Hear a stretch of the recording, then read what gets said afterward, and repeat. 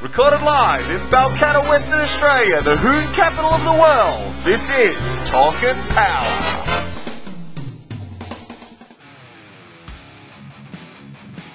Gap is what happens when you hold it to the floor and crush the man next to you.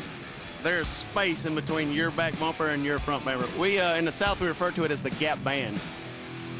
My God, this is going to be an absolutely barnstorming finish.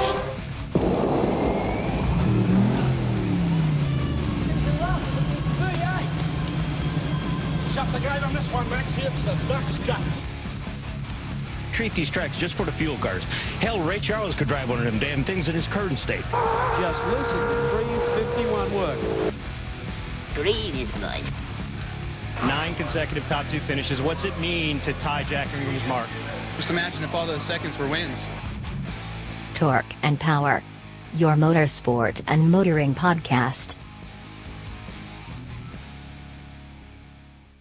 Alright, everyone out there in the World Wide Web, we are up to episode 6. You are listening to the Talk and Power podcast. He is back. I promised you all he'd be back. He is back after his wedding and honeymoon. Simon, how are you, mate? Good, mate, good. Was it a lot of fun? It was excellent. I honestly can say that the wedding, the reception, the honeymoon, everything was absolutely perfect. No, it was a very good day. We had lots of fun. I told all our listeners in the last podcast how great it was, so no, it was very good. I'd like to point out that this is also our first podcast in the wet. It is. So all the Commodore drivers out there be up 100 horsepower tonight. Oh, they would be, wouldn't they? Yeah. And I'm sure that at some stage or another we're going to hear one flying past the house. I'm surprised we haven't heard one yet, to be honest. It is the Hoon capital of the world.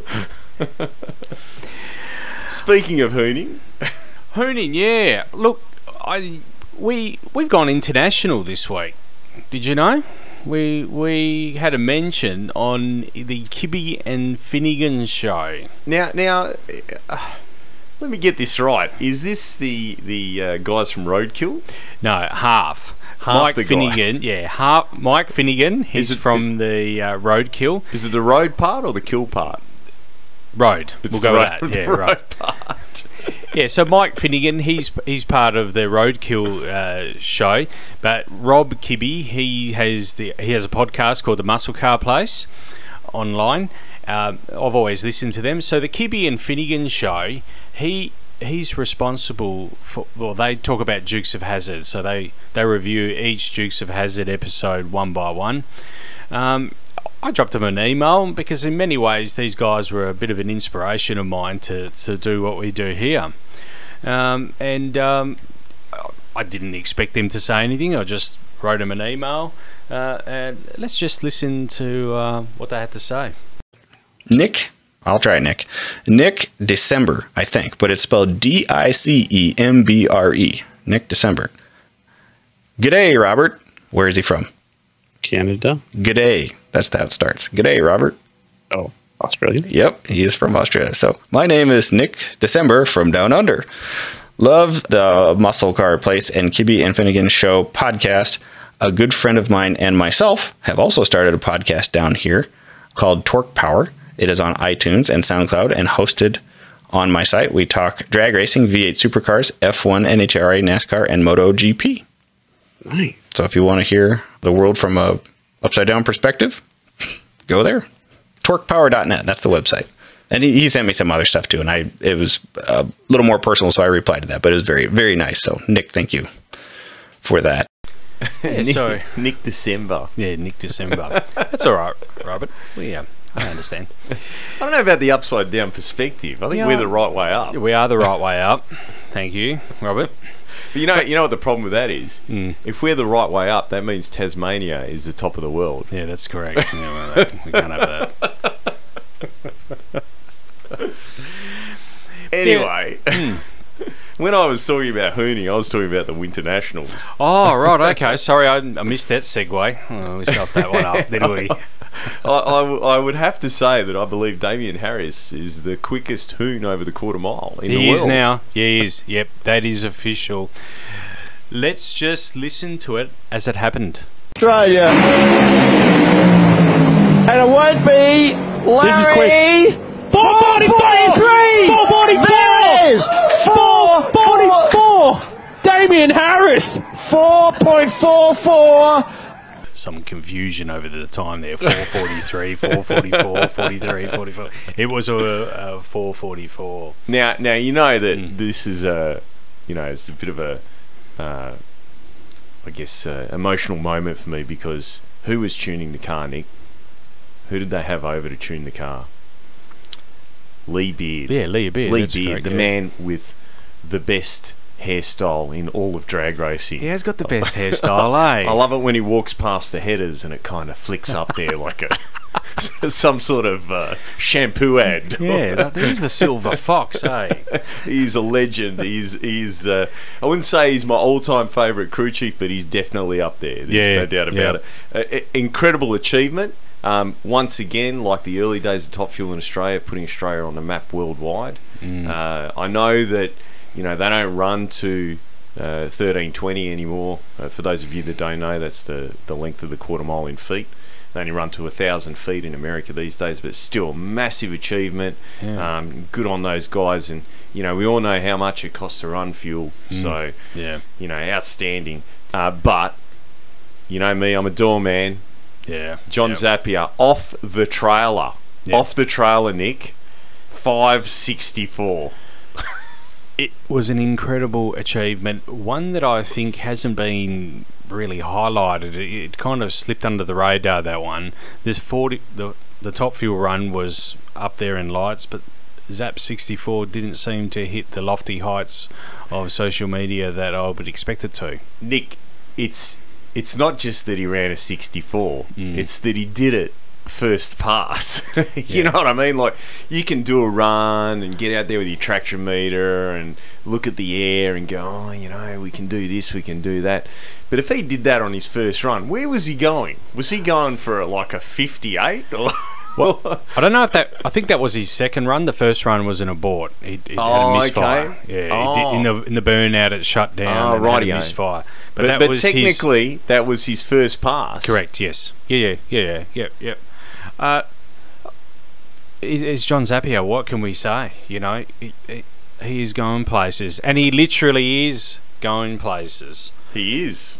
So we had the official confirmation this week from Noonan Racing that John Zappia will be participating in the last 3 PDRA races over in the US with a Jerry Bickle 69 Camaro Pro Mod.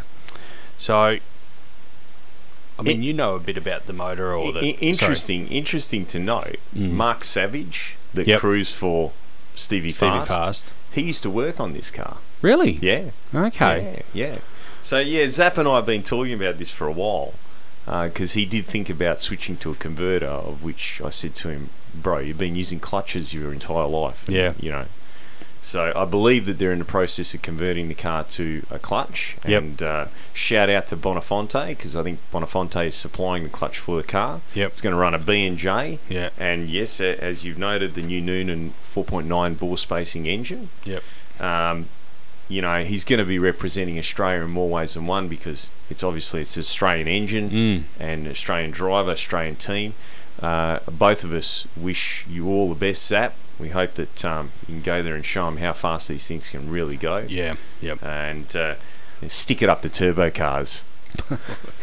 Stick it up the turbo cars and the North Americans. I actually was a little bit cheeky when he ran that 64. Zap Racing put the post on, and I said, can someone please tag in Mike Castellana?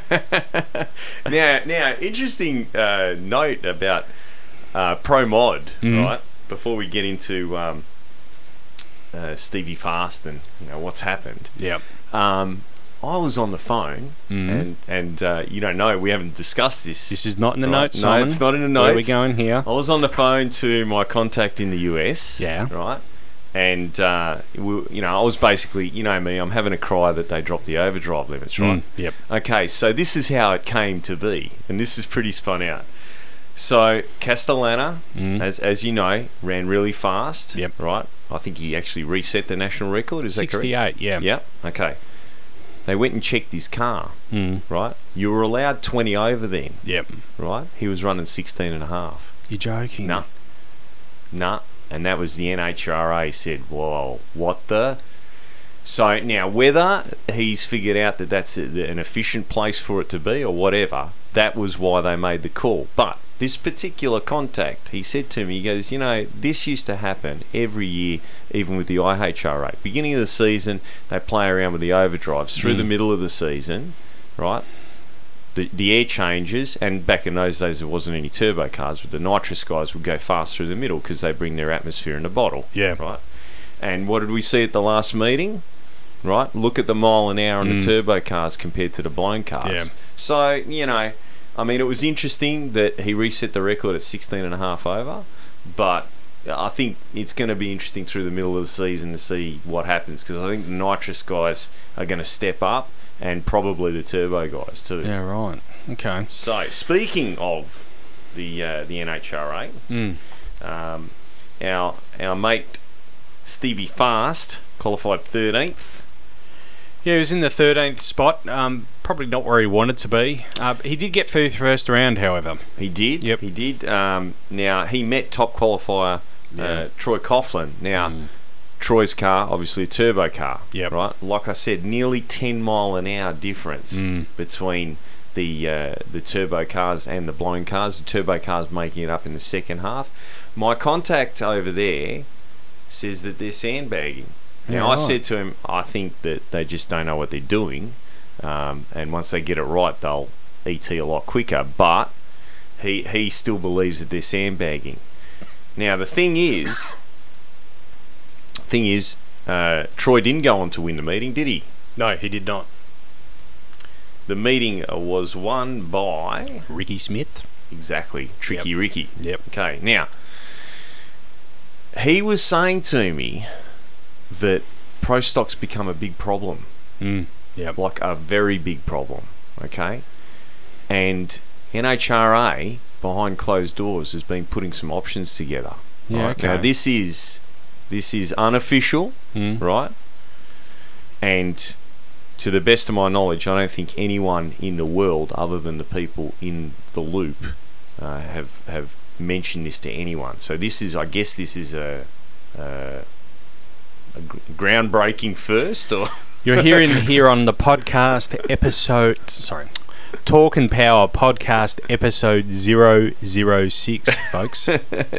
Okay, so what they have proposed is two options for pro stock, right? You're hearing this first internationally on this podcast, right? Option one is pro stock goes to OEM style engines. Oh, okay. Right? Yep. So the Ford would have the Coyote, okay? The GM, whatever the latest LS or quad cam or whatever the heck. We'll talk about that later, what they've been sort of teasing us with. And the Chrysler, the late model Hemi, right?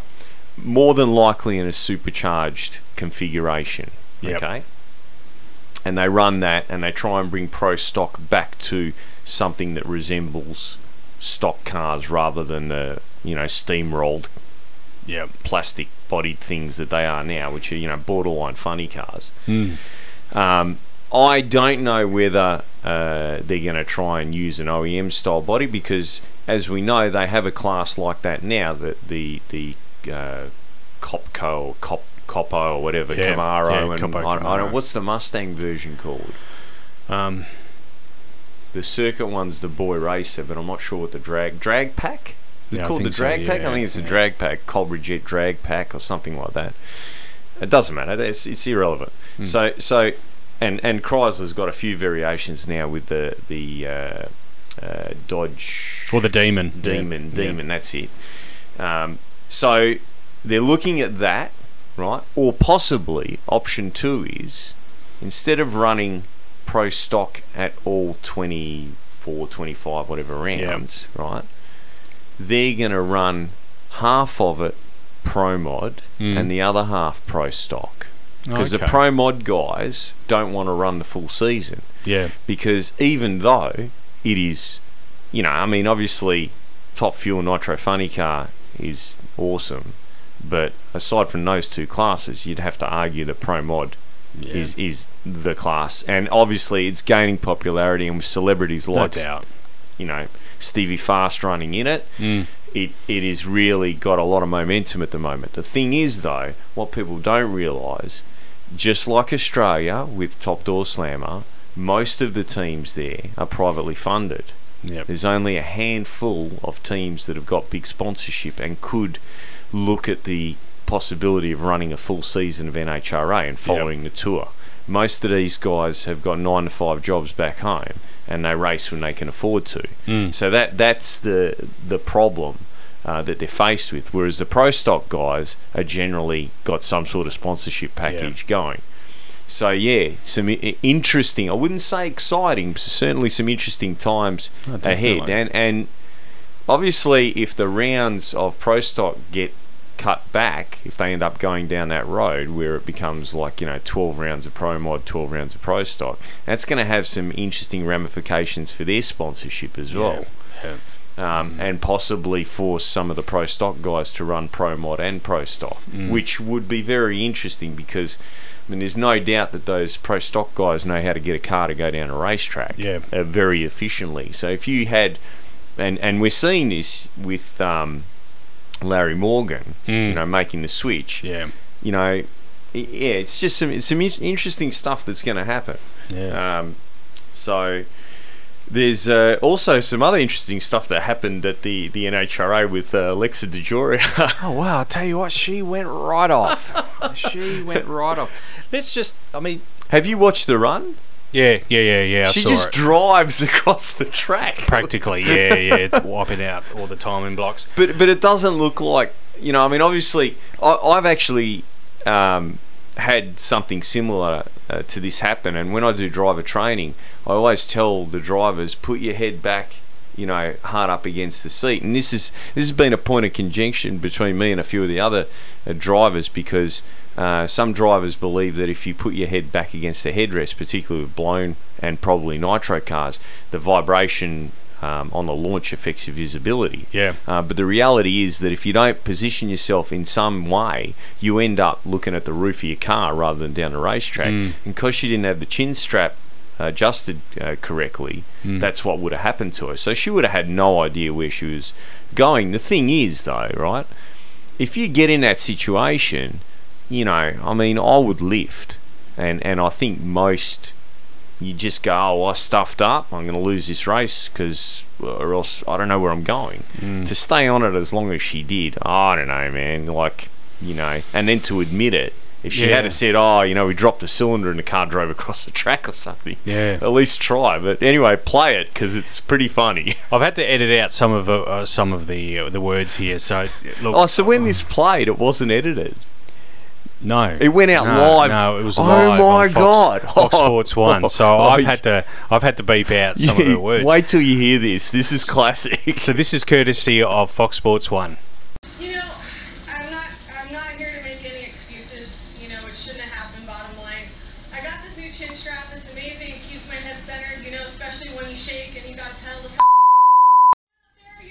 And pulling up to the starting line, I still couldn't get it strapped down. I couldn't find my chin strap, so my head's kind of like this, and I left good, everything was fine, yesterday, the wall, so I'm trying to stay away from that, and I got it in my head, I'm trying to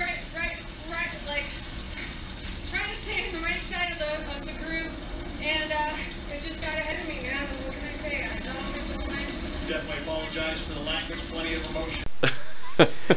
So you hear Dave Reeve come in on the end there and say, our apologies for the language. It was a live feed.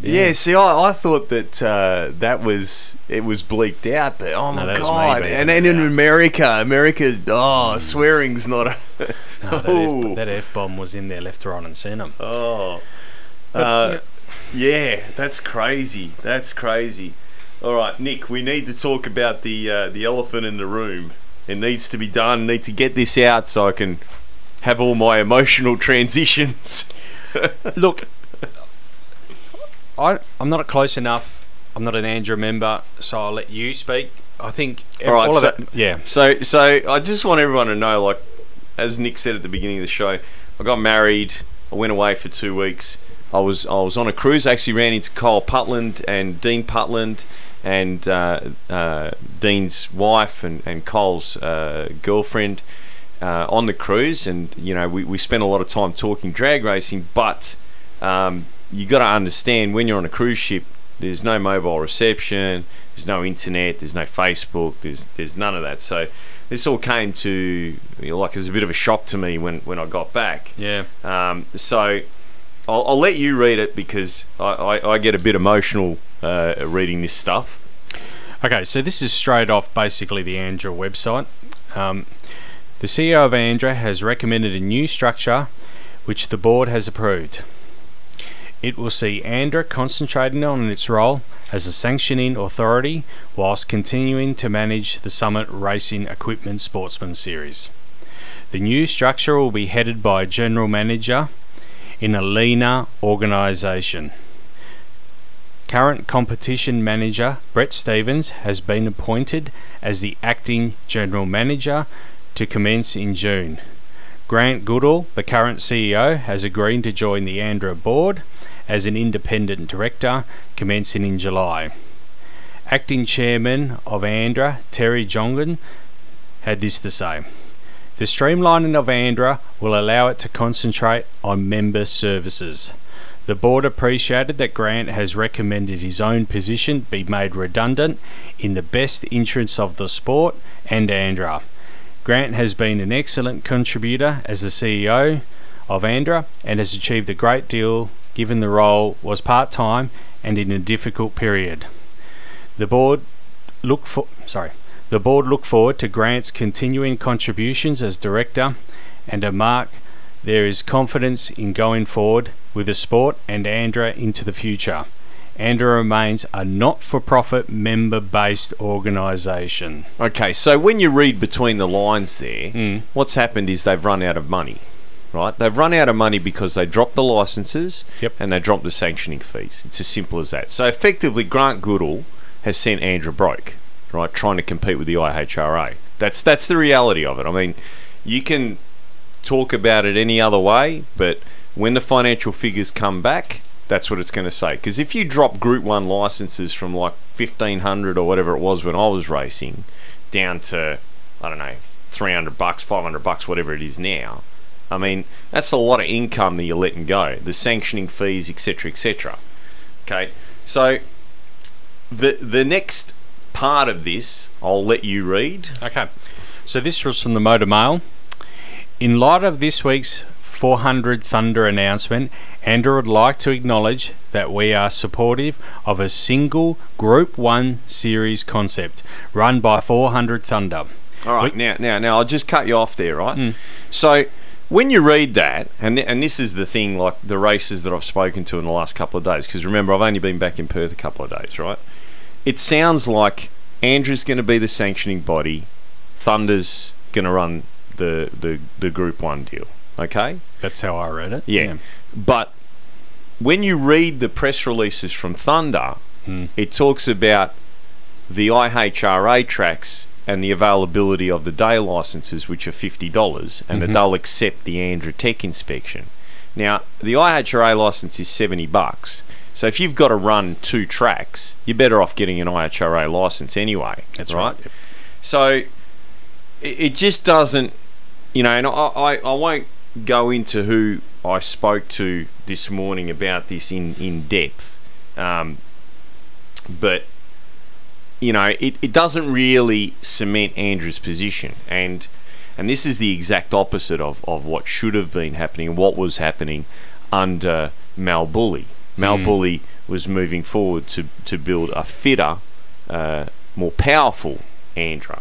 So the Thunder 400 deal, the big problem with it, regardless of whether it's IHRA or Andra, is that they're going to be pushing this 3-round format. Right now, a lot of races like the 3-round format because, number one, you're not stuck into that if you don't make the 8, you're not going to run in front of the crowd situation, right? You can show up and you're going to get to do your 3 laps, and that's the way it is, right? Or 2 laps or whatever it is, right? But the problem with the 3-round format is most people sitting on the hill can't tell you who won. And this is what I found from Sydney. I asked people that went to the race, let alone the ones that, read about it on social media or watched it or whatever, and I have not been able to find out from one single person who won Top Door Slammer. Right? Gary Phillips, I think. Really? Yeah. Well, there you go. I mean, how long ago was the Sydney round? The 5th to the 8th of May. It's like a month ago, right? And tonight... Look, we had this discussion yesterday on the phone. That's why I really looked into it. To be honest, to find it was difficult. You see what I mean? Like, when you do a traditional eliminations, you start with 8 cars, then you've got 4, then you've got 2, and the winner's determined in that last pass of the day, right? The 3-round format might be better for the sponsors of the cars, but it's not really... It's like... I don't know how to describe it. It just doesn't validate the victory like an elimination, concept does. And I don't know. I can tell you now, as a former Group 1 racer, and I still speak to a lot of Group 1 racers, I don't know how many guys will be running this 3-round format in the next few years. I think a lot of people are just going to drop out of competition. And the thing is, you need to, as a track owner now, you need to pay a fee to get the show at your track. That's how this whole deal works. And I think in the future, you're probably going to find that Thunder's going to try and sell franchises, and you're not even going to be allowed to run unless you own a franchise. Yeah, okay. Right? So I'm lucky in my case because my car is gas legal. Yep. So I'll probably, de-stroke or whatever the car and run it in, AA gas or something like that, right? So I'm not really too phased. I'm kind of, watch this space.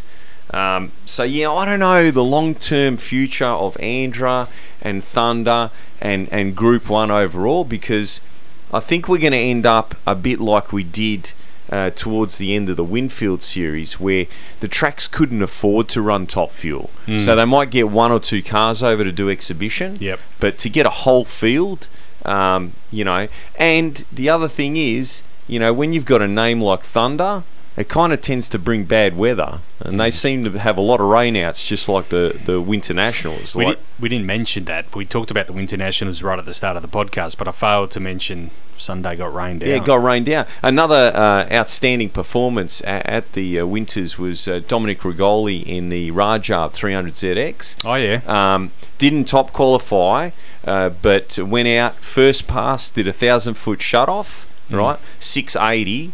Put him third in, they combined Super Stock and Super Compact, which is something that, we're going to have to look at combining the Group 2 index classes in the long run. Now, a lot of people have got the shits with that because they don't want to race 10-second classes like a CMSA car against the 6-second car. But, it is what it is. Like, we used to do it in the old days. And if you're undersubscribed, I want to see 16 cars racing. I don't want to see, 3 cars in this class and 4 in that, So, he qualified third, and he's fairly confident. They tried some different stuff on the next 2 passes just to get a feel for how aggressive they could get. And he's fairly confident that car's got a 660. He's gone 214 mile an hour in it. So it was good to see Dom. So shout out to Rigolis. And we will endeavour to get an interview with Dom in an upcoming episode. So, at this stage, the whole Thunder sort of name tends to seem to bring the rain with it. So I don't know. And Sydney, Winters was a washout. Sydney was a flop. It looked like there was 2 people in the crowd. Are these guys going to be able to maintain this? Have they got a sponsor? There's talk of a telephone company. I don't know. I'm not a big fan of it. I'm not a big fan of the 3-round format. I'm actually looking at my options that if I continue racing, I'm probably going to support the Australian Pro Street Association events. Oh, yeah. So maybe running Pro Extreme, maybe set a car up for Drag Radial or X275. I think that most of the young people out there, they love those classes. I do, you know. Yeah. But yeah, interesting times ahead. As far as WA goes, I got another bombshell for you, Nick. Oh wow! You haven't told me. No, I haven't told you any This of is unscripted, folks. This is unscripted. And the reason I haven't told you is because, like I said to you, some of the stuff I'm going to bring up, I want to get your instant reaction, you know? So, the Perth Motorplex. Yeah. Okay, so I have got some groundbreaking information. So Really? absolutely, yeah, man, yeah. Like this is hot off the press. Like so hot off the press, they haven't even printed it yet. Rod Britton is gone. Really? Yep.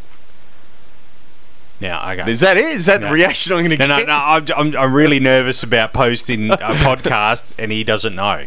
Who, Rod? Rod. No, he's working in Sydney. So, anyway, Rod's gone and Ray Treasure's back. Oh, really? Yeah, yep. So, wow, that's awesome. I've been talking to races I've only been back in Perth the last couple of days, and we're looking forward to a massive season this year of some awesome racing. A lot of the guys that haven't raced for a long time are coming back, specifically because they couldn't deal with... I don't want to call him Noddy. His real name is Kevin Prendergast. Yep. Couldn't deal with Kevin or Rod Britton. Now, personally, I've got to say this, right? I had a few run-ins with Rod over the time. Yep. But the track prep was pretty good. Yeah. Right? The only thing, like we've discussed this before, the time that it took for clean-ups was pretty average. And the track prep on the Wednesday nights, oh my God, like, it was incredible. But... Ray, as you know, is you know, like he's a bit of a god when it comes to this sort of thing. So, and I'm sure that the Wednesday nights, because he's a big fan of the street car racing, I'm sure the Wednesday nights are going to be just as good. So I'm looking forward to this coming season. I don't know how much time I'm going to get to spend down there now that I'm married. So I've got to do my duties as a husband. But bombshell, Ray Treasure's back, Rod's gone. I don't know who they've got an interim manager overseeing the place. Yeah. Apparently he's an awesome guy. Mm-hmm. He was already in the Venues West system. Yeah. He's more of a like a rock band type promoter guy, well known worldwide on the international stage, right? But he's only there in the interim till they hire a proper manager. So there you go. You heard it first on Talk and Power. For the uninitiated or our listeners that are out of the listen for other sports like MotoGP, V8 supercars and Formula 1 and whatever, Ray Treasure is an absolute gentleman, a scholar, and what he doesn't know about track preparation isn't worth knowing. Yeah, I'd go with that. Yeah. But he's, above all, just a great guy, and I know I've said it, he's a gentleman, and I think, you know, if he's come back, watch this space. Yeah, it's a good look. I think that if Andrew survives this, you know, whatever you want to call it, whether it's a good move or a bad move or whatever, we'll call it the Goodall move.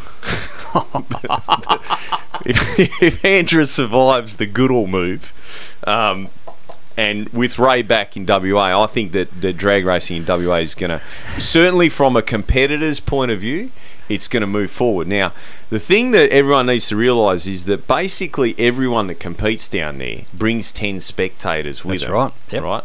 So if you get 100 more competitors, you get 1,000 more spectators, right? And then those spectators generally have mates that come along, and it doesn't take long for that 1,000 to turn into 2,500. Yeah.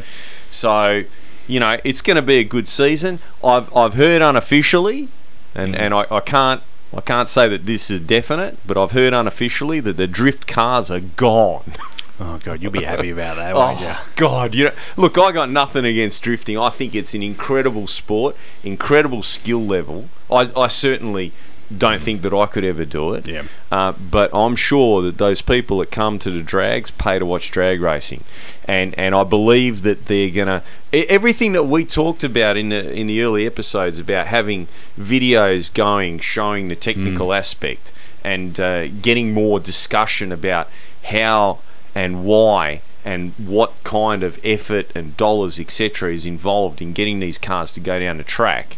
I've been told that they're going to focus on that. So when there's an oil down, they're going to get it cleaned up faster, and they're going to try and use that time to educate the crowd rather than, because the thing was, part of the reason, I didn't know this until today, part of the reason that it took so long to do the cleanups is because they weren't allowed to be in certain areas while the drift cars were on.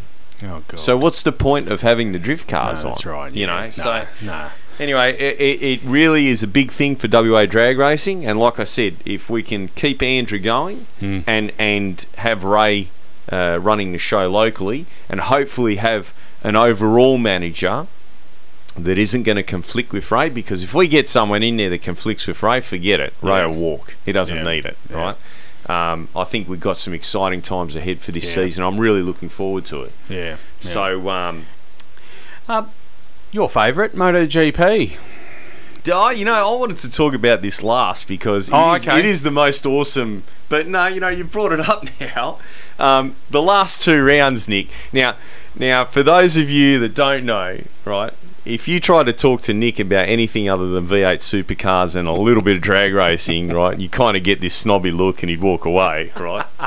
And I said to him when we started doing this together, I said, listen, you're going to need to watch the MotoGP because, we need to have some motorbike discussion in amongst this. And I'll tell you, when the season starts, I'm going to be keeping this is the drag season in WA. I'm going to be keep close eye on what Rangs does, because as far as comp bike races, right, that guy is like not my hero. He's like a god to me because he races his street bike in comp bike and quite often wins. Yeah. And then rides the bike to work the next day, and that is just like imagine driving your top alcohol funny car to work after you've won. Like awesome. So MotoGP, I said to Nick, look, you got to watch it for the show, right?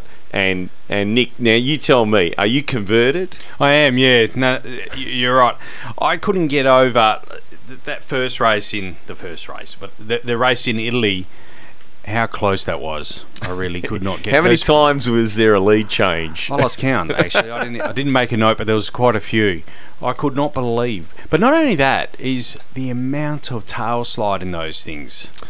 Well, look, you're dealing with a lot of power, and a tyre that if you go for a hard compound tyre, okay, you're going to start off with a slidey tyre at the beginning of the race, right? And it's going to get better as the race progresses. If you start with a medium or a soft tyre, you might have a good tyre at the beginning of the race, but towards the end, it's going to start going off, and the back of the bike. The other thing that different riding styles, you can back the bike into the corner. I know that when I go and have a bit of a play down at Barbagallo's, I don't mind the rear being a little bit loose and sliding it in. But I mean, the thing is, those guys, it's like the whole bike sliding. It looks like they're on the edge of high siding the bike, constantly. And the reality is, the racers that I've spoken to that have raced at a high level, that's how it is, and that's why Australia's been very successful, because a lot of our riders, or Australians I should say, have been very successful. A lot of our riders started off in the dirt, so they're used to this feeling of the bike kind of moving around under them. When they get on the bitumen and they have that feeling, they're not really worried by it. But I mean, there's a story within this story, right? Now, we've got 3 marks there. Yep. Honda, Yamaha and Ducati, right? And although they might be faster on some corners or faster on the straights, they are, in my opinion, evenly matched. Yeah. Okay? And I don't think Suzuki's that far away. I think that a little bit more development on the bike, and the riders, either the current riders just getting more experience, or possibly doing what everyone else does and poaching a guy that has got winning experience, right? Yep. The story within the story is that in the early days of Ducati getting involved, Honda and Yamaha both realised that if they could get another mark up to speed, it was going to make for exciting racing, right? So they allowed Ducati to have more motors, more test days, etc., right, to help them, to give them a leg up, right? I've got to ask you, why isn't Mercedes, right, approaching Formula One and saying, listen, Honda needs a hand. We need to have, let them have the next lot of engine upgrades. Let them have more test days. Let them get up to speed. Why are they not doing that? Because they're greedy. Well, it's going to kill the sport. Yeah. Yeah. And we'll get back to the MotoGP. Yeah, okay. Right? Yep. The Formula One, the Canadian Grand Prix, right? Now, it was great to see Lewis get his 65th pole and tying Ayrton Senna's record. I don't think that there's anyone on the planet that follows motor racing that doesn't see Ayrton Senna as a just a person that had a huge impact on everyone's lives, like through his life and so on and so forth. So it was fantastic to see that. And I'm not a Hamilton fan, right? No, neither am I. And to see him win, it all tied in, worked out great, right? But the bullshit that happened with the Red Bull car sneaking in there and taking out the front spoiler on Vettel's Ferrari. That's not a racing incident. That's bullshit. And it changed the outcome of the race. Yeah, no doubt. Right? Yeah. It had a big impact. Now, he worked hard, right? Like, as far as I'm concerned, he was the guy to watch in that race, because he was pulling moves out of nowhere. And, they put a new nose cone on it, but, we've both talked about this. The damage that was underneath the car, you couldn't see that, and that's going to affect the car. And those things are that precise, So, well, he dropped back all the way to the 18th. That's literally last, and managed to come up to 4th. It was interesting. He actually reckons another couple of laps he would have had Hamilton in the scope. I believe it. I believe it. But the thing that frustrated me was that it was just a racing incident, and the Red Bull chief just played it down. It's what he did was dumb, and we dodged a bullet because he didn't get a puncture, and that's the risk that you take. Well, a lot of bullshit. You imagine if that happened in V8s? It'd be like a 10-second or stop go or banned from 3 races, $50,000 fine.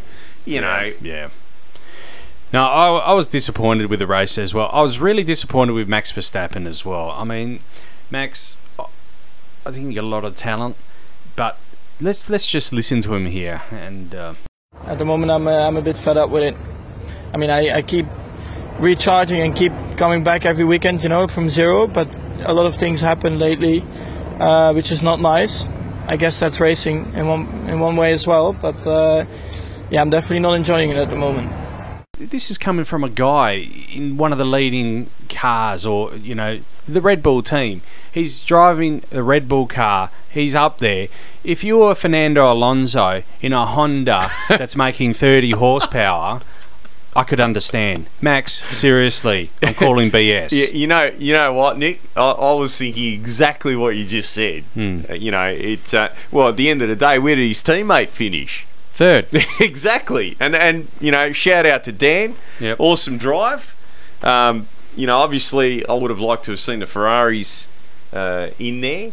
But, Formula One really needs to have a look at their structure, have a look at the way things are going, and take a page out of the MotoGP, because as far as all the motorsports go, right, anyone that sits down and watches a race from start to finish, MotoGP, even if you're not a motorsport fan, you will be by the end of it. Yeah, no, for sure. I agree 100%.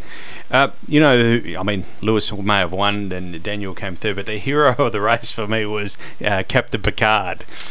Yeah, everyone's making a big deal about the shoey, right? Yeah. I said to Nicole, who is this guy? I don't know who Captain Picard is. I didn't know who he was. Star Trek Enterprise. Next generation. Nah. Patrick Stewart. Nah, didn't know. You know, they was like, oh, this guy's apparently famous. Oh, yeah. Nah, don't know. But yeah, I mean, do you want me to play it? What's that? Do you want me to play the? Would you like some? I'd love some. Yeah. Come really? on. Oh. You've done it before.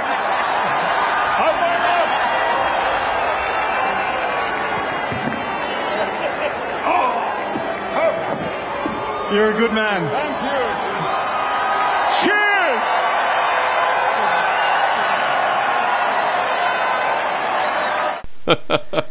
Look, I saw it on TV, and you know that I wouldn't do it. I'm going to be honest with you, Nick. I wouldn't do it. Neither would I. You know, because like there'd be a lot of sweat going on in those shoes. Now, look, I have had many discussions regarding this shoey thing with good friends of mine. We do not see eye to eye. Personally, I would never do it. But I don't have an issue with Daniel. If that's his little thing, that's what he wants to do. You're gonna knock yourself out. I agree. I think it's cool that he's.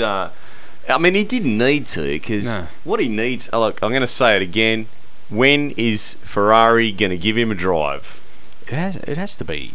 You know, an Italian in an Italian car. I mean, you're going to have all of Australia following him, all of Italy following him. Oh, no doubt. You know, no doubt. Anyway, and he can drive.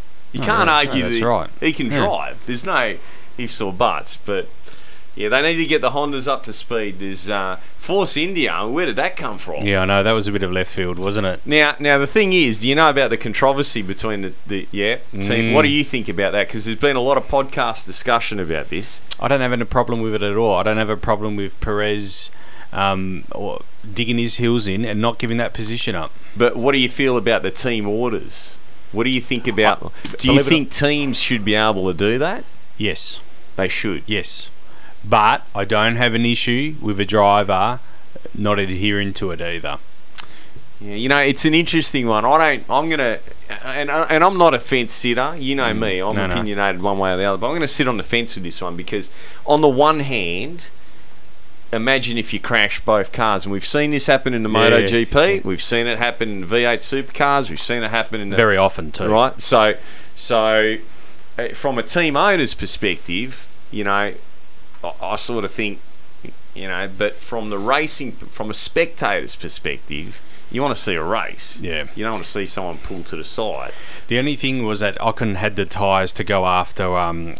That's what the bottom line was. The really embarrassing thing was that Vettel just passed on like they'll stand. Yeah, I know. So. Now, you know, there's been some discussion that he came in hot and he ran him wide, but I mean, he looked like he had the line to me. Looked clean to me. Looked clean to me. We gave it the go-ahead, Sebastian. So the V8s. Yeah, look, we've had a unique couple of weeks where there's been no racing, actually. So the one thing that I came across, however, the new Holden Commodore V8 supercar, when they initially launched this car at the start of the year, it was going to have a twin-turbo V6. That suddenly changed midway through the year. So the new 2018 Commodore will still have the HMS, Holden Motorsport, 5-litre racing through much of next year. Triple Eight have said that they will aim to get a twin-turbo V6 in the car probably for the later part of the year and only be one car. But what I found interesting was that the statement from V8 Supercars, and I'll read it out. Holden's decision to homologate the next-gen Commodore with the existing V8 engine has been welcomed by privateer teams. Having originally planned to introduce the new Commodore body and V6 turbo engine as a package, the manufacturer confirmed this morning a staggered rollout across 18-19. Teams will be able to carry their existing engines into the new body for 2018, while factory squad Triple Eight completes further development on the V6 via a series of wildcards. Now, I can only imagine that'll be maybe Bathurst, perhaps Clipsal in 2019. I really don't know. I just wanted to know what your thoughts were on, I mean, we've been talking about this sport going down a path that we weren't particularly happy with. What do you think about this? All right, so first things first, right? You've got to look at the perspective that the squeaky wheel gets the oil, right? So we go back to the Group C days. You had this continual rhetoric between Alan Moffat with, what he was allowed to and not allowed to do to the rotary engine, the Holden guys with the weight of the Fords, etc., etc. But at the end of the day, Cam's managed to keep it so that it was pretty even, right? The Falcons were faster on long straights, right? The BMWs and Mazdas and so on were better on the tight tracks with the twisty bits, right? And the Commodores sort of fit in there in between, or the Holdens, I should say, fit in between, right?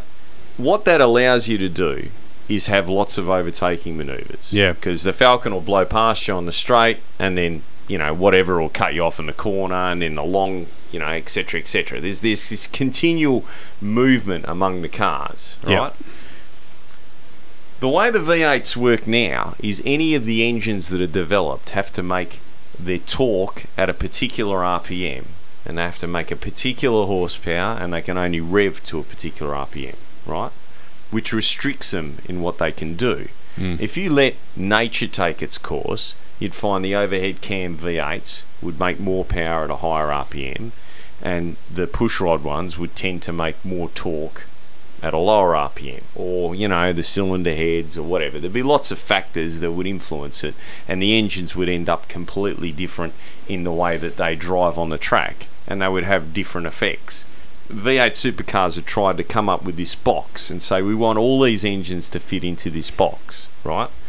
So no doubt these turbocharged engines will have a boost limit that they'll decide. They'll have a camshaft designed in a particular manner. Whether they're going to work in that environment remains to be seen, and I think big teams like Triple Eight are nervous about it, right? Because you don't want something that pulls out of the corner and it's laggy.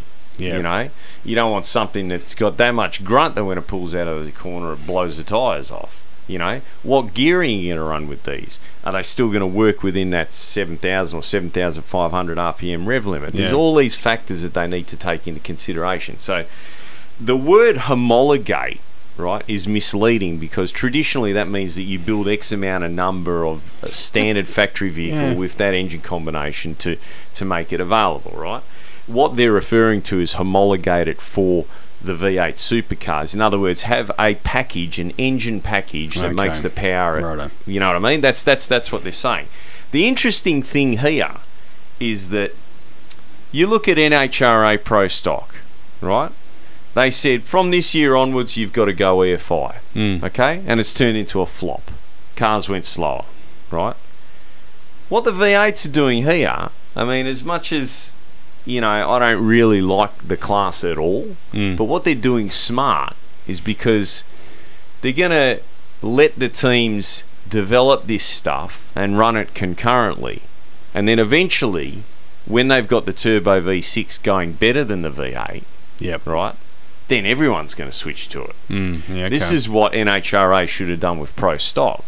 They should have let them run the carbies, but you can run this as well, right? And the guys would be dynoing the new combinations and looking and looking and looking until they found something. And when they found something, then they'd bolt them in the cars.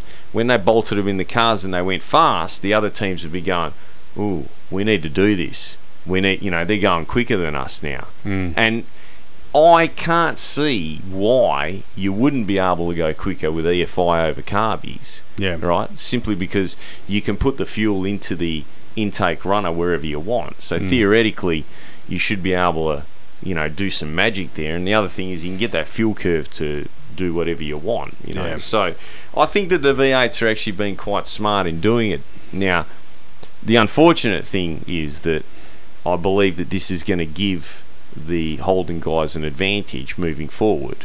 And but I mean, it is a good thing in one way, because we're introducing a new combination which should mix things up. Whether it makes them quicker out of the corners or faster on the straights remains to be seen. That strange box system that Avesco or whoever it is that controls it now has, where you've got to make the power at this RPM, blah, blah, blah. I don't agree with that. I think it's a crock of shit, because if this is a premier class, you know, I mean, what they've turned it into is NASCAR. Yeah. NASCAR with corners, you know, and that kind of sucks a little bit, because Group C, to me, was pretty awesome. And even Group A, to a certain extent, you know, I mean, a lot of people didn't like seeing the Aussie V8s beaten by the Turbo 4s and the Turbo 6s, but it is what it is. You know what I mean?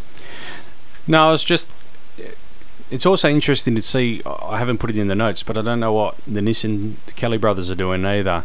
At some point, they got to ditch the Ultima. I mean, they're not even bringing it in anymore. Well, there's lots of things. I mean, isn't there a lawsuit with the Volvos as well? Yeah. You know, so I don't know. Look,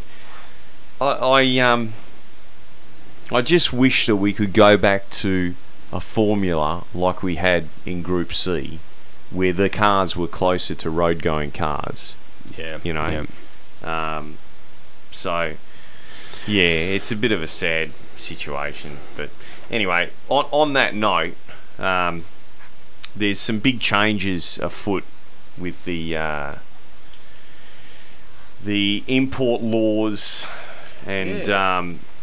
you know, okay, so what we had in Australia was we had tariffs on imported cars under a scheme that was referred to as the Infant Industry Scheme, right? So because the car industry was just kicking off in Australia, the government said, well, you know what, we'll subsidise you a little bit, right?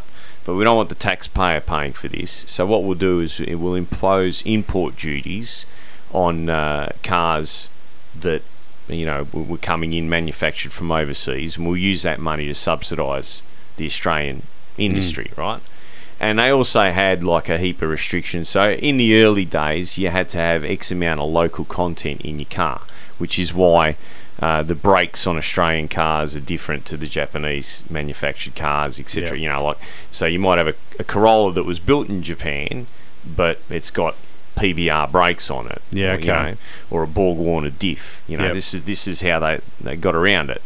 So now that we don't have an auto industry anymore, basically, you know, they're slowly but surely rewriting these laws. So what Abbott's proposing, I'll let you actually, because you're a bit more full bottle, but I'd like to add a bit to this, because I actually rang a couple of people that this affects directly to get their comment, and I want to discuss this. So I'll let you. Look, I'll just read it out verbatim here. The Australian car market is about to get a huge shake-up under the Turnbull government. Changes that will allow individuals to import new cars from other countries with 2 years will now be allowed to bypass the currently heavily taxed import regime. Changes to the Motor Vehicle Standards Act come as the Australian industry winds down and local production ceases next year. Under the new laws, in 2018, consumers will be able to import a new car or motorcycle from countries with comparable Australian standards. It must not be more than 12 months old and have no more than 500 kilometres on the odometer. A full list of countries with comparable standard is yet to be determined, but amongst right-hand drive producers, both Japan and UK already meet the benchmarks.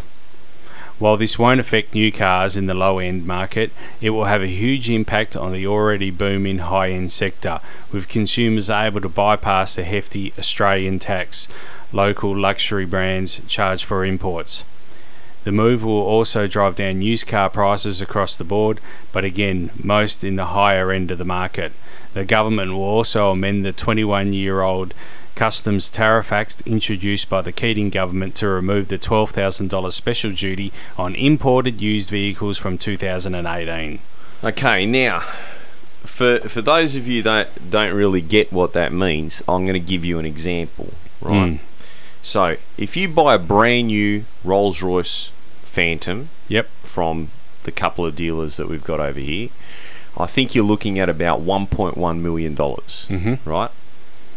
If you were to bring one in, right, from England, brand new, landed at your doorstep, you're looking at $500,000 under these new laws. Yeah, right.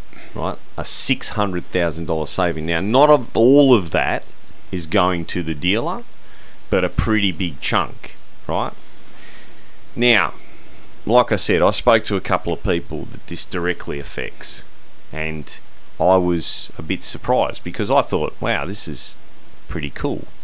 Thing is, though, why do we need, number one, why do we need this 12-month 500 kilometre clause?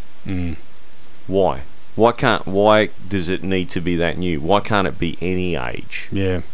Right? I don't get that, and I think that there's some underhandedness going on, and so do these people. They all think that there's something dodgy about this. Yeah, okay. Why does it have to be a brand new car? You know, what difference is it going to make? Because that car that's brand new today, in 12 months' time, it's exactly the same car, isn't it? That's right, yep. Right? So what's changed? Nothing. Okay? So I don't think that we should have that clause. I think that if you're going to do this properly, right, whatever you want to bring in, bring it in. So people are going to argue, because I've spoken to a few people, 2 people that it directly affects, and a few people that it, you know, just for public comment. Okay? Oh, what about the safety features? Well, what about the safety features? Because I'm pretty sure that anything they sell in America or England or Japan is going to meet our safety standards. Now, we've got this thing called the Australian Design Rules, the ADRs, right, which our car manufacturers have to abide by, right? The ADRs are kind of not really put together that well, right? Yeah, okay. Now, I used to be an ADR compliance officer, right, when I worked for Boomerang Engineering. So what an ADR compliance officer does is it goes to the tail light manufacturer, the axle manufacturer, the brake manufacturer, suspension manufacturer, etc., and he lists it all on a piece of paper, and he says this is the combination. He sends that bit of paper to Canberra. Canberra supplies a compliance plate with all the numbers that it complies with all these parts of the ADRs, and that's it. Whether that is going to make the car any safer or not remains to be seen. So this, although it's a move in the right direction, we haven't got an industry to protect anymore. So what we should be doing is completely deregulating it, right? And saying, bring in whatever you want. As long as it goes over the pits, the brakes work, the indicators work, it's got good tyres on it, it isn't dangerous, it doesn't leak oil, etc., then why shouldn't we be allowed to have it? Yeah, no, I agree. You know, I agree. If you want to bring an EPA restriction on it, it's got to be a year-based thing. You can't expect a 1992 car to meet 2017 standards. And it doesn't make any difference if that car's on the road on the other side of the world or not. So I'm hoping that we can generate a little bit of noise with this and get people together, because the problem with Australia in general when it comes to politics is that we're a bit lazy, and this stuff gets railroaded through Parliament because we just don't write letters to ministers and we can't be bothered. So I'm proposing that we discuss this again in the next podcast, and maybe if one of our listeners wants to start like a change.org or something like that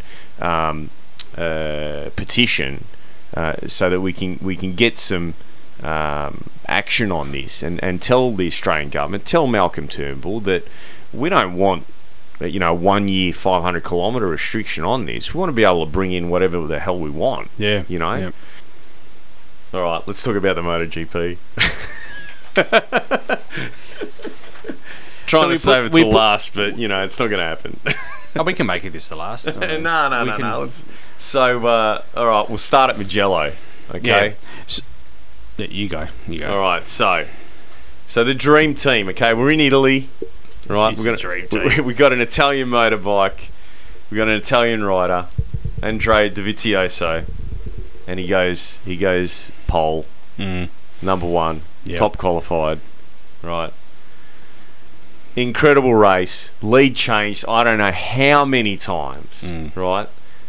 In the MotoGP circuit, they refer to those guys that you know are at the top end as aliens. Yeah, they kind of look like aliens a little bit with the helmet on, but what they can do with those motorcycles is out of this world. Yeah, it really is. I cannot think of a better result for Ducati, for Italy, Dovizioso, for MotoGP, than an Italian rider on an Italian bike winning the Italian MotoGP at Mugello. Yeah, right? That was awesome. It was an incredible race to watch. It was like I was on the edge of my seat from start to finish. It was amazing the amount of times the lead changed, the overtaking manoeuvres. Any one of those four could have won that race. I think Dovizioso, he's good on the tyres, right? Yeah. He can make them last. It was an amazing, and now we've seen, you know, a Frenchman on the podium at Le Mans. Yeah, we've seen an Italian win, right? And you know, look, at the end of the day, you know, I'm a Rossi fan as much as everyone else, but this was probably a better result than you could dream for. Now, whatever Ducati's found, they found something, because we move on. Catalunya, right? Spanish GP. You're expecting Pedrosa or one of those guys, one of the Spaniards, you know, Marc Marquez, one of them to win it. And, you know, Dovizioso, he didn't qualify that crash hot, you know. I think he started on the second row. Yeah. Right? And the race starts. There was a bump. Did you see the bump? Yeah, I did, yeah. Well, that was pretty full on. Like, I couldn't believe that, to be honest. And that was Lorenzo that got hit. Yeah, right? All the way, yeah. Okay, so we get through all of that rubbish. The pace gets set. 4 guys out there in front, right? The leads, you know, all look pretty settled there with the 2 Hondas. Yeah. You know, Dovizioso, he's just nipping away, conserving his tyres, right? Everyone's going, is he riding flat out? Are the Honda boys being conservative? Mate, he gets on that straight, and he made those Hondas look like they'd ran out of gears. Yeah.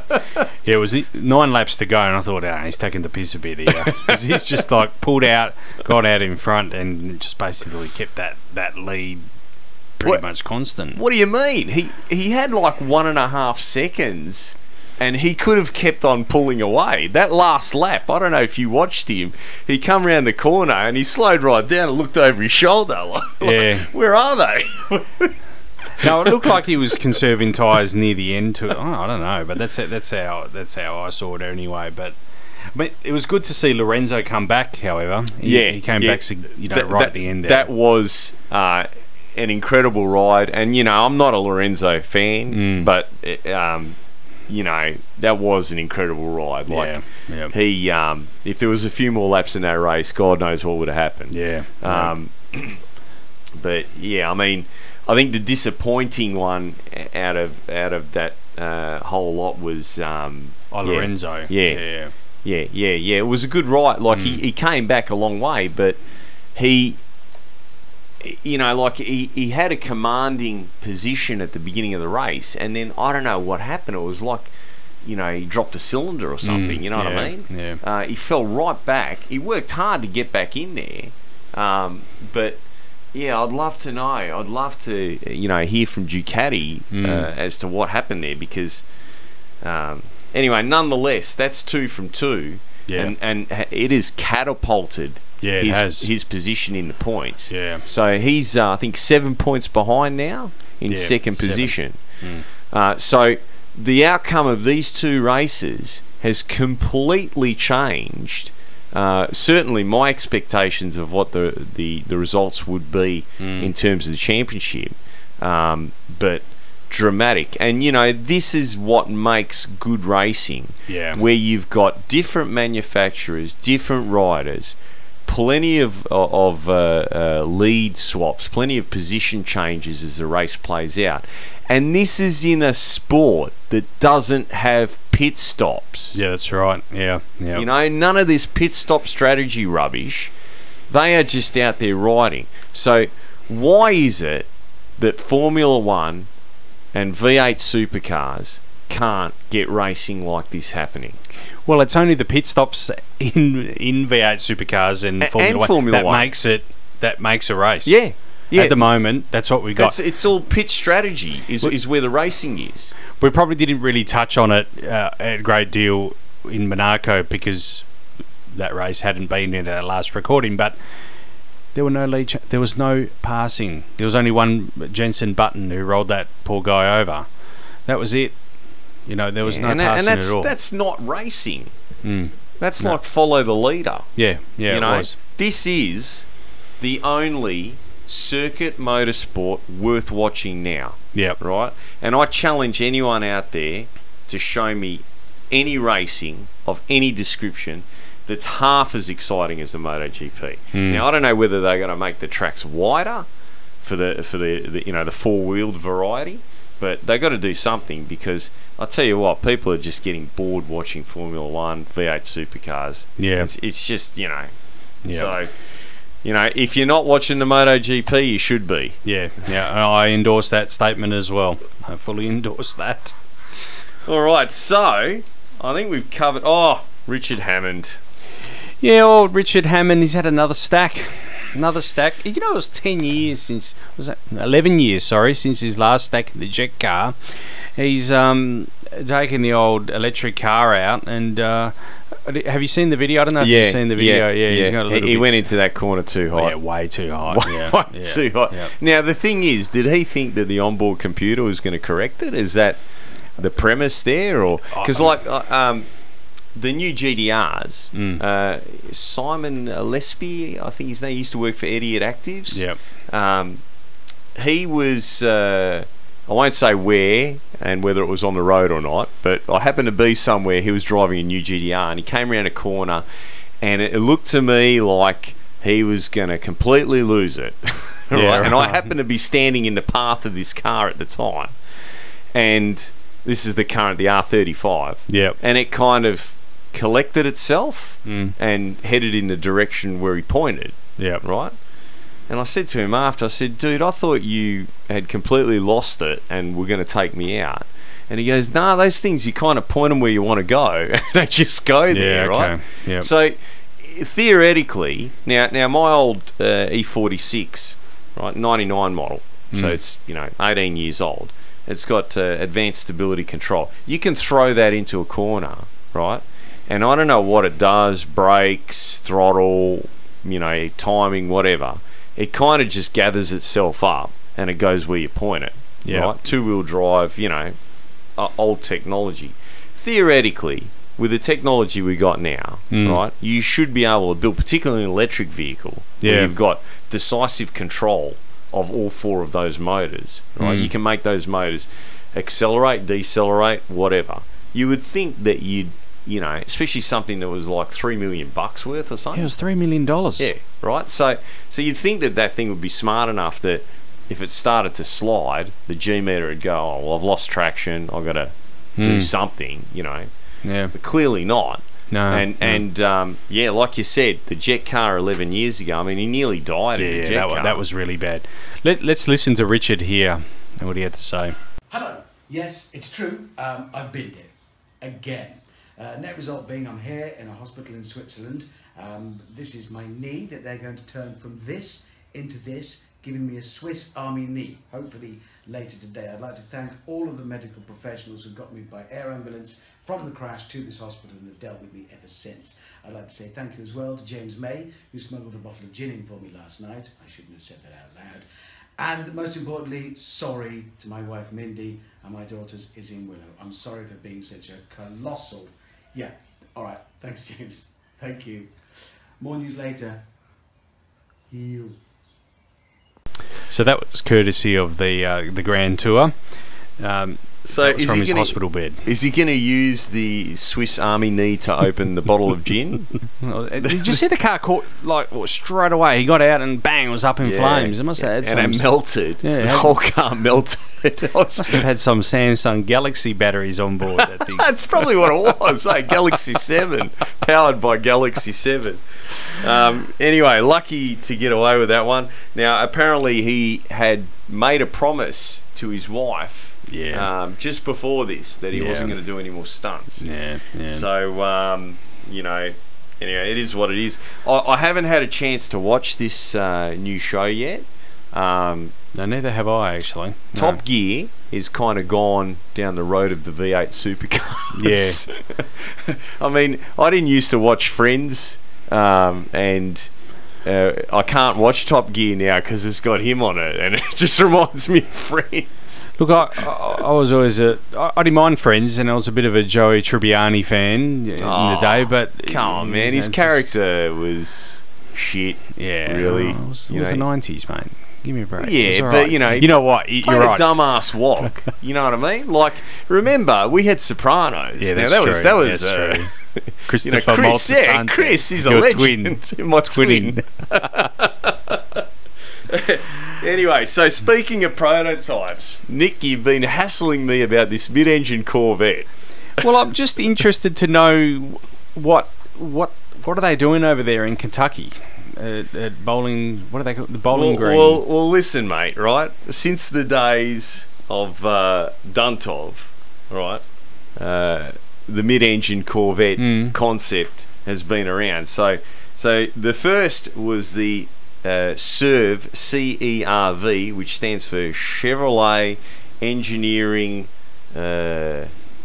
Research Vehicle. Yep. CHEV 1, which was a mid-engine single-seat Formula 1 inspired, or of the era, 1959, I think they built it. CERV 1, then they built the CERV 2, which is a two-seater open top.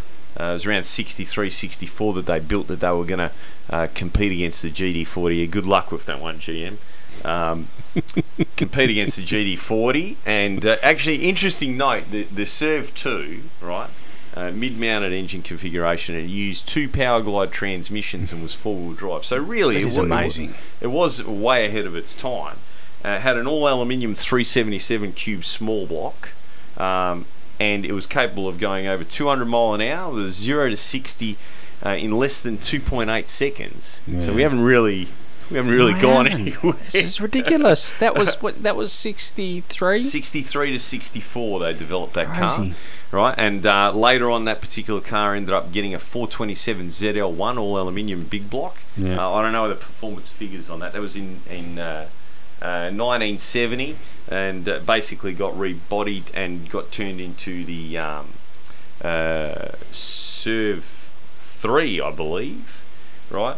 Then in Astro 1 came out at 68, still mid-engined, and the Astro 2, also known as the XP880.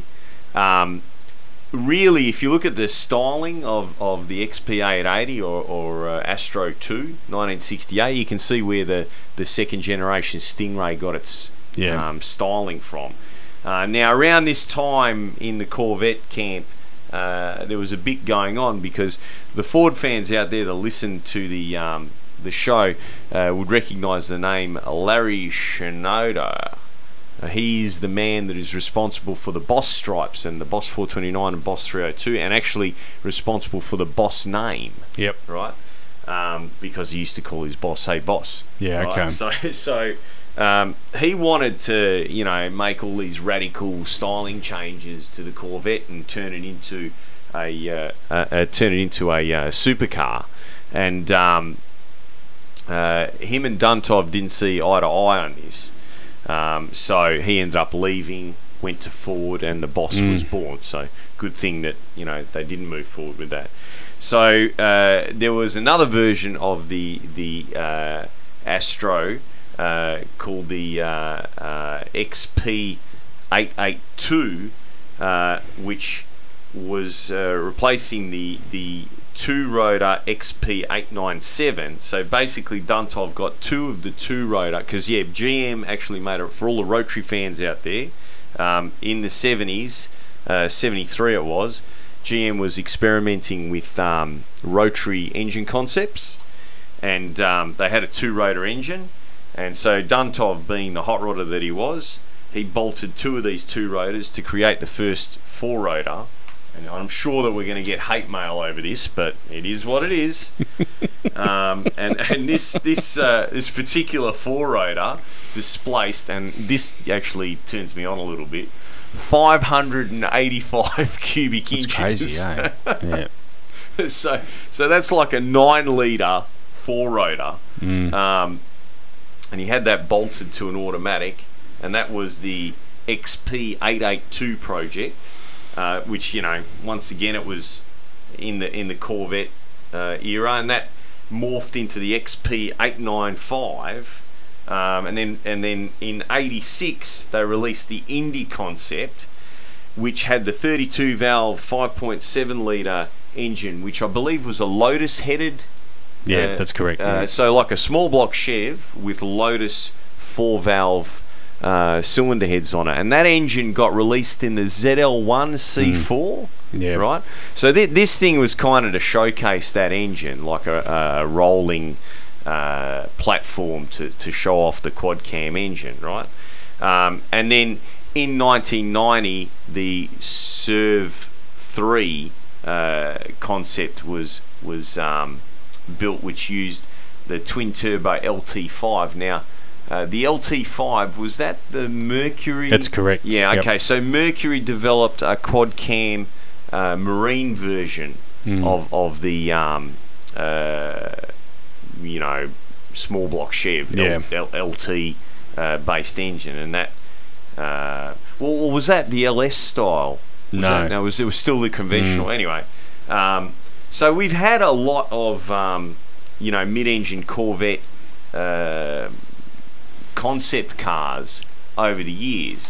The drawings that I've seen, I've got to be honest with you, I don't believe that they're leaked drawings. I reckon someone's... It's intentional?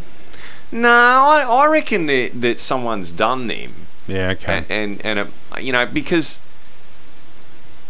they just kind of look a bit too much like a Ferrari. Yeah. You know what I mean? I mean, look, from an engineering perspective, right? They've had the drivetrain for a while now, because I don't know if you know this or not, the Corvette, the C7 and the C6 Corvette use it's a concept that Lotus used, and it's also most of the sports sedans running in Australia use this same concept. So it's called a torque tube, right? So the engine's bolted at one end, right? And then there's a big long tube with a drive shaft running through it, and the gearbox or transaxle is bolted at the other end, right? To convert something like that into a mid-engine configuration is pretty simple, because you just get rid of the torque tube pretty much. You know what I mean? Now, traditionally, mid-engine cars have the engine, the diff, and then the transmission. Yep. Right? The Corvette C7, lends itself, that the drivetrain that they've got, it lends itself pretty easy to do that. So I don't think it would be, it wouldn't be not cost effective for GM to do it, because they've already got the IRS independent rear suspension, there. They've had that since the 60s. It's doable. You know what I mean? For as long as the Corvette's been around, Vic Edelbrock's been around. So unfortunately, he's not with us anymore. It's interesting to note he passed away from complications following a recent cold, and I believe Carroll Shelby saying that. passed away the same way. So for those people out there that have got that listen to podcasts and are elderly or have got elderly parents or grandparents, it's winter in Australia. I lost my grandmother in similar situations, so please take some time to make sure that your parents, grandparents, great grandparents are warm enough over winter, and look after them as much as you can. Well, just a couple of last shout-outs, actually. On Sunday, I actually took the X-Dub down to Custom Cars and Coffee. We have to get Jason on this show. I was lax in organising it for this podcast, but I'd like to get Jason on for the next one. Jason is the event organiser. So if you're in the Perth Metro or surrounding areas, go to their website, Custom Cars and Coffee, or Facebook page as well. And what those guys do is awesome. There was at least about 500 plus cars there on Sunday, and it was a really good day. Actually, Emiliano was there as well with the Camaro. Yeah. Oh yeah. What's he got now? He bought the Camaro there. Yeah, no, it was good to see him there. That's what he's always wanted. Since high school, he said to me, he wanted a 57, but I actually prefer the 55. Yeah, 55's awesome. Yeah. It's awesome. So, yeah, we'll have to get Jason on. It's a growing car culture, this show, Custom Cars and Coffee. It's a good concept. You know, by 11:30, 12 o'clock, you're done, jumping back into the car and going home. So, no, it was awesome. And one last shout out this weekend, June 16, 17 and 18 at the Claremont Showgrounds, WA Hot Rod and Street Machine Show.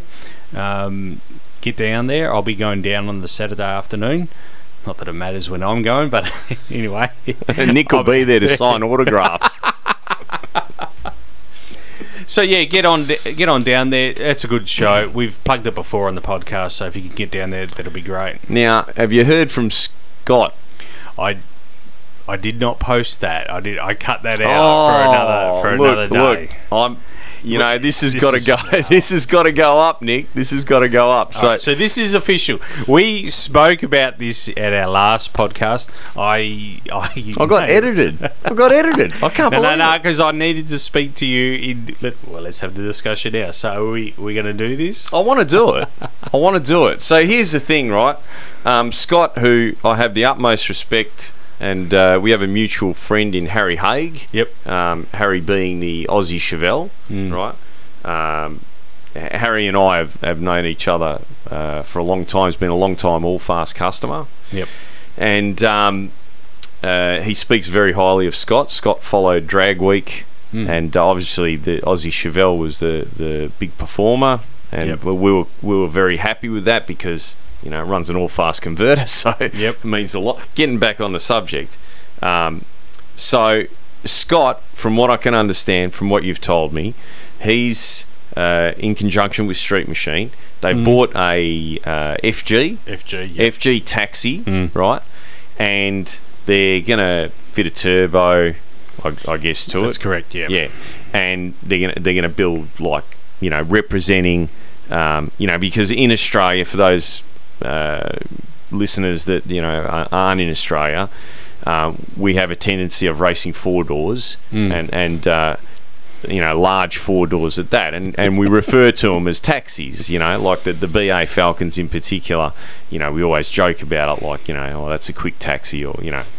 So they've literally bought a taxi. Yeah, this is a genuine taxi. This is a genuine gas fueled LPG or propane, you call it in the US, fueled taxi, and they're going to turn it into a drag car. Now, the thing is, right, this is meant to, like, from what I can understand, it's meant to represent the people's car, you know, because this is the car of the people. Now, the thing is, though, right, for those of us that actually do use taxis, right, I haven't seen too many Falcon taxis for a while now, right? They generally tend to be Priuses and Camrys. Camrys and Priuses, right? Yeah.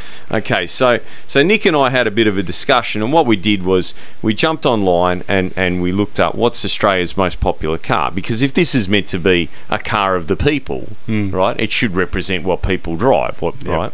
So Google told us that Australia's most popular car is a Toyota Hilux. Now, a Hilux isn't a car; it's a utility, right? It's a utility vehicle. That's what it's a ute, right?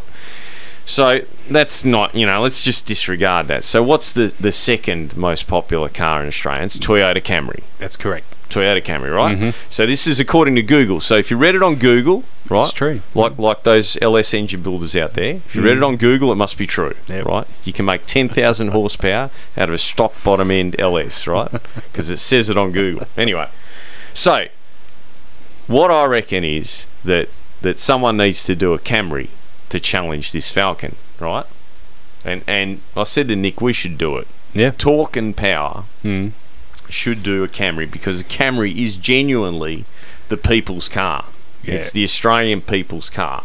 And we should drive it across the Nullarbor and match race the guy, well, Scott and his crew from Street Machine.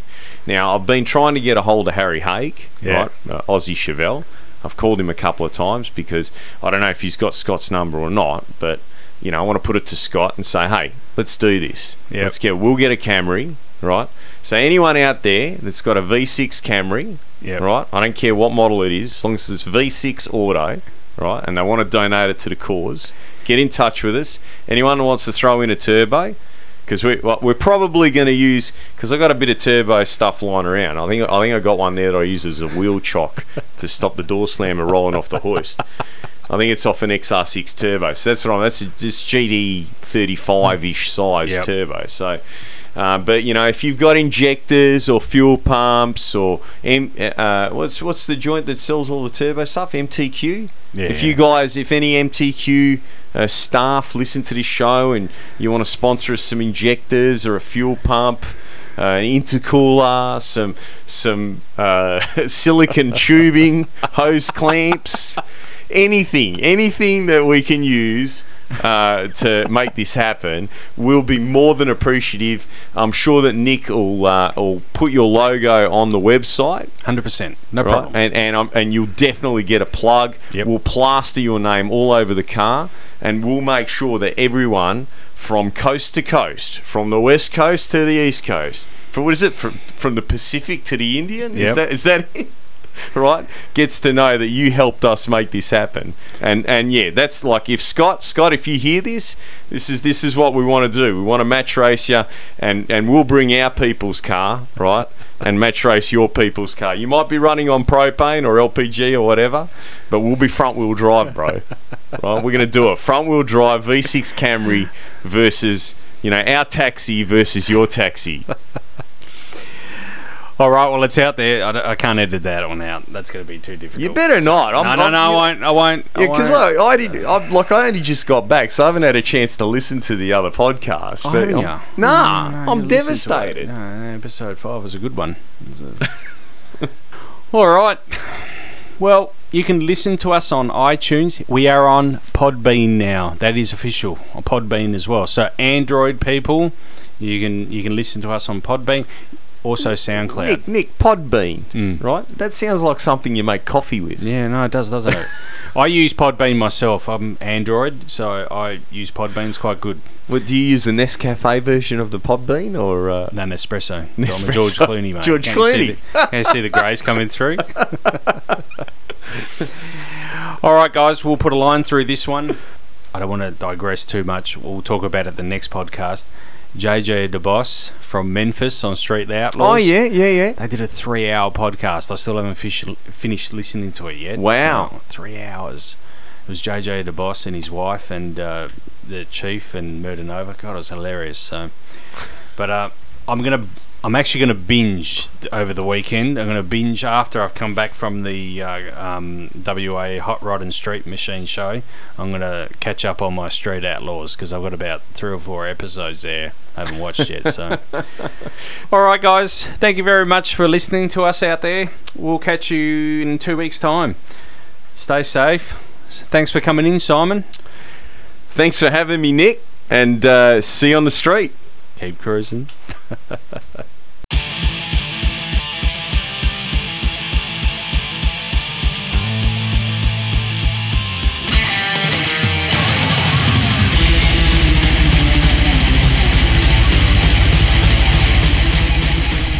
Talk and Power stresses all characters and events on this podcast, even those based on real people, are entirely fictional. All celebrity voices are impersonated poorly. We do not encourage street racing or the use of turbochargers.